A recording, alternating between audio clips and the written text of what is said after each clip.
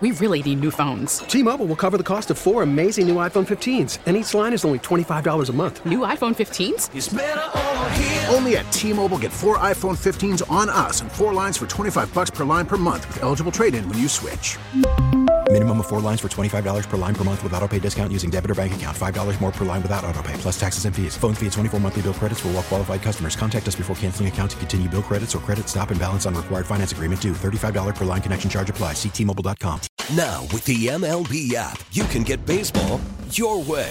Pick your favorite team, your favorite players, and get customized highlights, stories, and breaking news right on your home feed. Follow the action with Game Day, where 3D replays add another dimension. Plus, notifications can keep you connected to every pitch, every hit, every game. The MLB app. Baseball your way. Download it now for free from the App Store or Google Play. Blackout and other restrictions apply. Major League Baseball trademarks used with permission.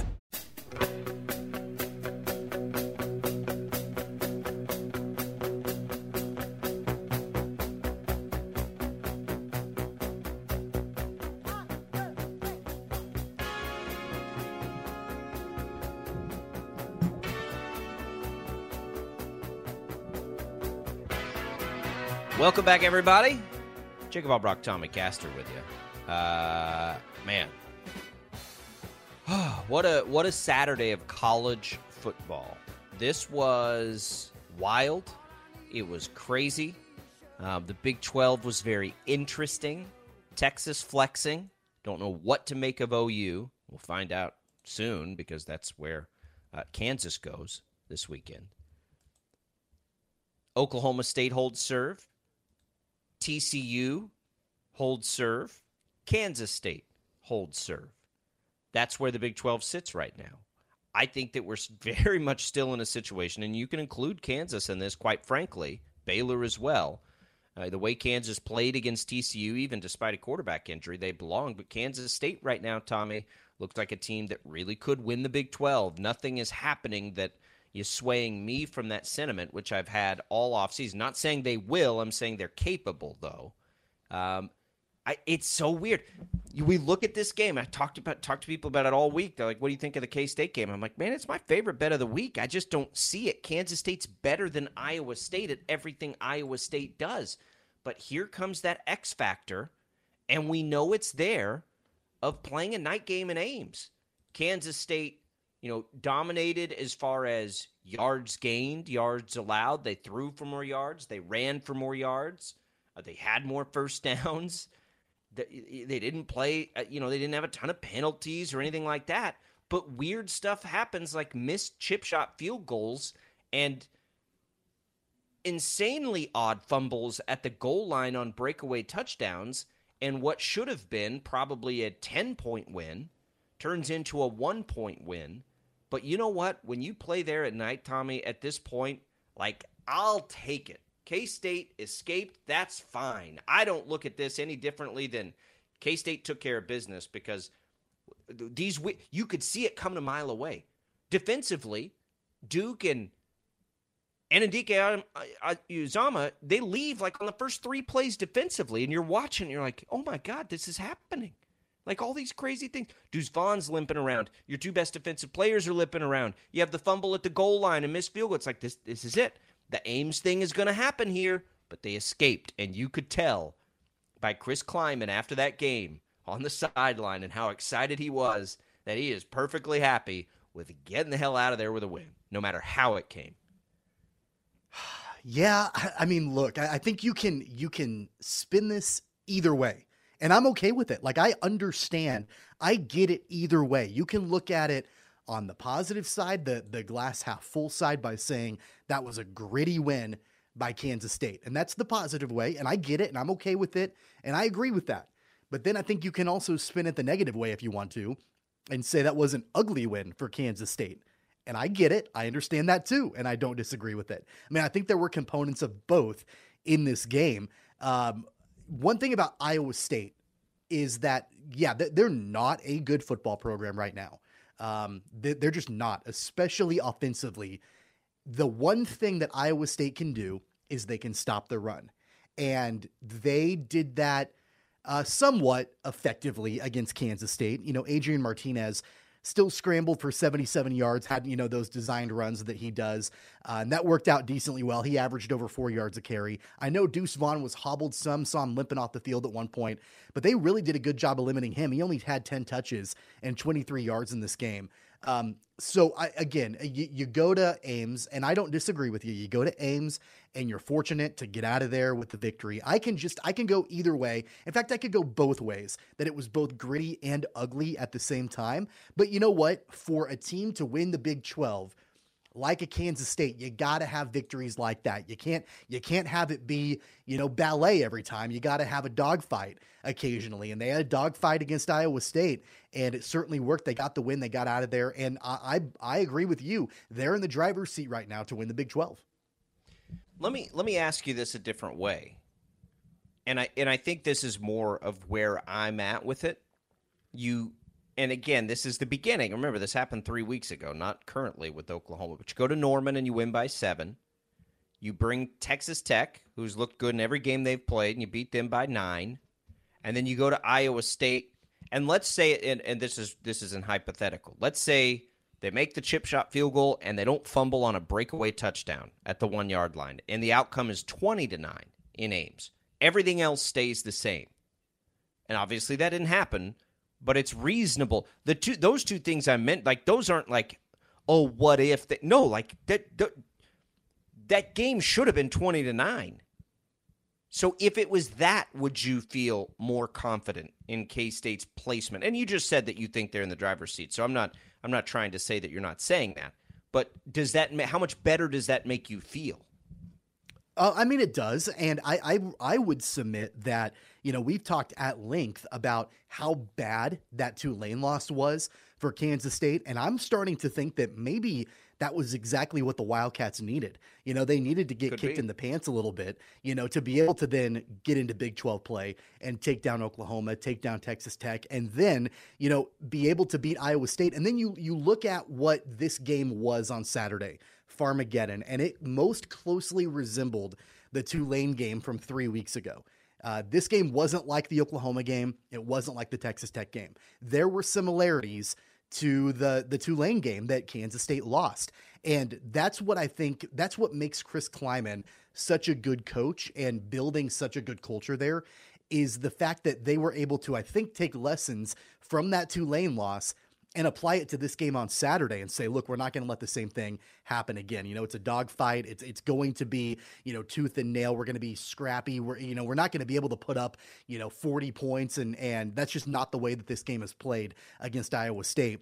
So how do we turn that around and make it a win and have it be a different outcome than what we had against Tulane? And they were able to do that. I think one thing that I've been wanting to bring up to you for the last 48 hours, Jacob, is Adrian Martinez.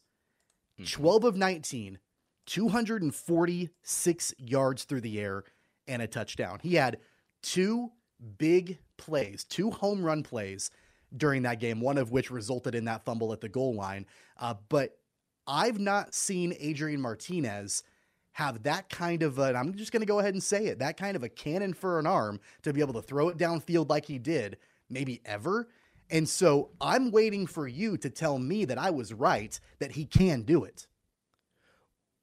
I would have to go back and chart it. And my point with Adrian Martinez before this season, and especially early in this season, was don't expect him to do more as a passer than he did for 4 years at Nebraska.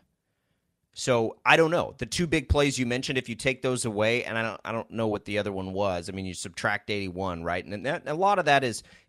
Let me start over. Adrian Martinez, because I was going to bring this up before you just said that. I thought watching that game, and again, I'd have to chart it, but it felt like, at least watching it, that he looked better as a passer, certainly now than he did early in the season, in his 100%. Ability to push it down the field. Why that is, I'm not sure. He still ran the ball effectively, and here's what I liked about Adrian Martinez against Iowa State. Well, number one, Iowa State's defense is dang good, like real good. We've known that, and we expected that, but they backed it up again. But that game was interesting, and you could feel the way it was being played. And in the Tulane game, which I agree was sort of trending in that same direction, Adrian Martinez did everything but step up into the big moment. So, yes, he had the yardage to the air. My most impressive thing about Adrian Martinez right now is his swag, because he put the team on his back. Deuce Vaughn was hobbled. They had an answer for Deuce Vaughn, right? So what did Adrian Martinez do? Every critical moment, he kept the ball, he put it in his own hands, and he was the one to make those plays. We didn't see that kind of thing out of Adrian Martinez early. So I do think and continue to believe that since the Tulane game, Colin Klein and he, however that's happened, he has been unlocked a little bit. And there's no question with him as the running threat he is now, that his receivers are going to have chances to run free. One thing you can say about Phillip Brooks and Malik Knowles is they're capable of big plays. All right, so there it is, 81 and 68. I'm looking because Knowles had the other one and Brooks had one. So that's 149 yards on 2 completions. So, and I'm not saying you should take these completions away, because you shouldn't.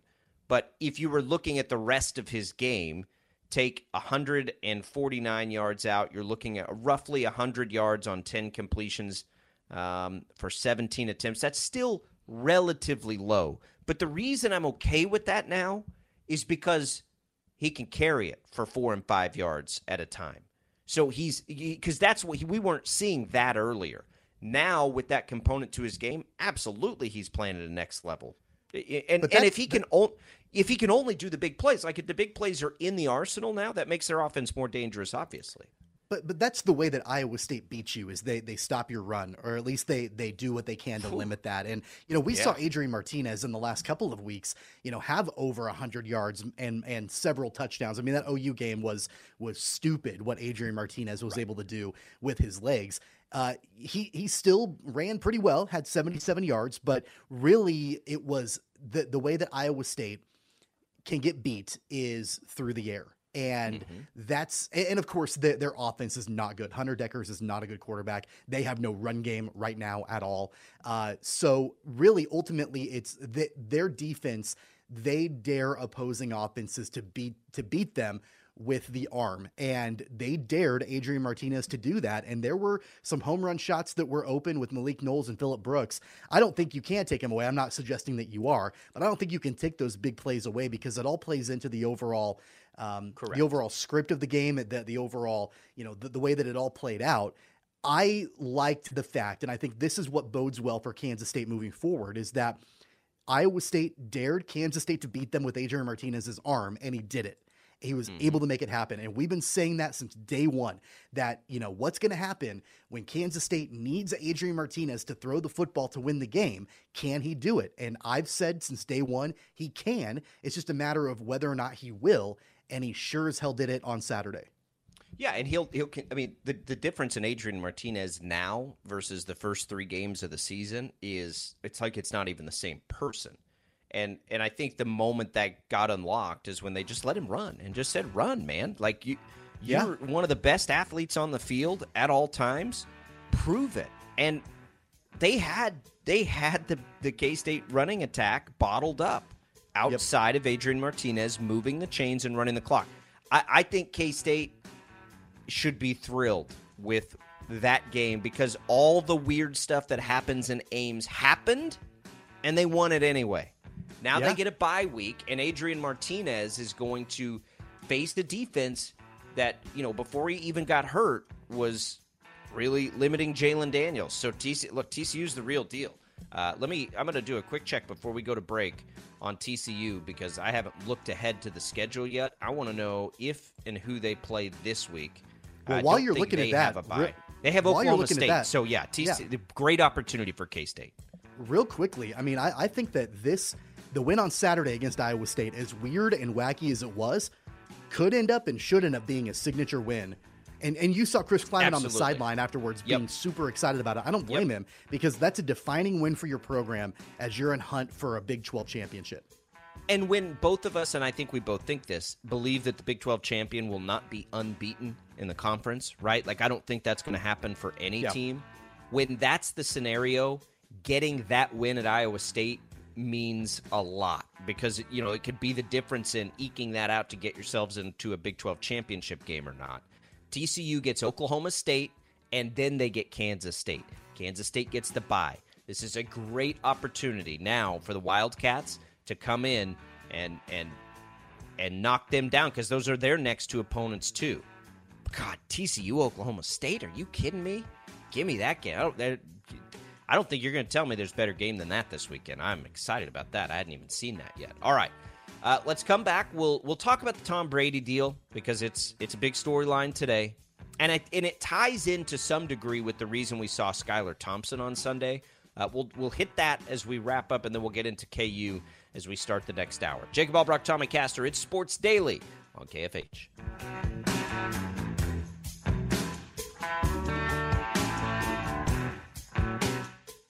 We really need new phones. T-Mobile will cover the cost of 4 amazing new iPhone 15s, and each line is only $25 a month. New iPhone 15s? It's better over here. Only at T-Mobile, get 4 iPhone 15s on us and 4 lines for $25 per line per month with eligible trade-in when you switch. Minimum of 4 lines for $25 per line per month with autopay discount using debit or bank account. $5 more per line without autopay, plus taxes and fees. Phone fee at 24 monthly bill credits for well-qualified customers. Contact us before canceling account to continue bill credits or credit stop and balance on required finance agreement due. $35 per line connection charge applies. See T-Mobile.com. We get it. Attention spans just aren't what they used to be. Heads in social media and eyes on Netflix. But what do people do with their ears? Well, for one, they're listening to audio. Americans spend 4.4 hours with audio every day. Oh, and you want the proof? Well, you just sat through this ad that's now approaching 30 seconds. What could you say to a potential customer in 30 seconds? Let Odyssey put together a media plan tailor-made for your unique marketing needs. Advertise with Odyssey. Visit ads.odyssey.com.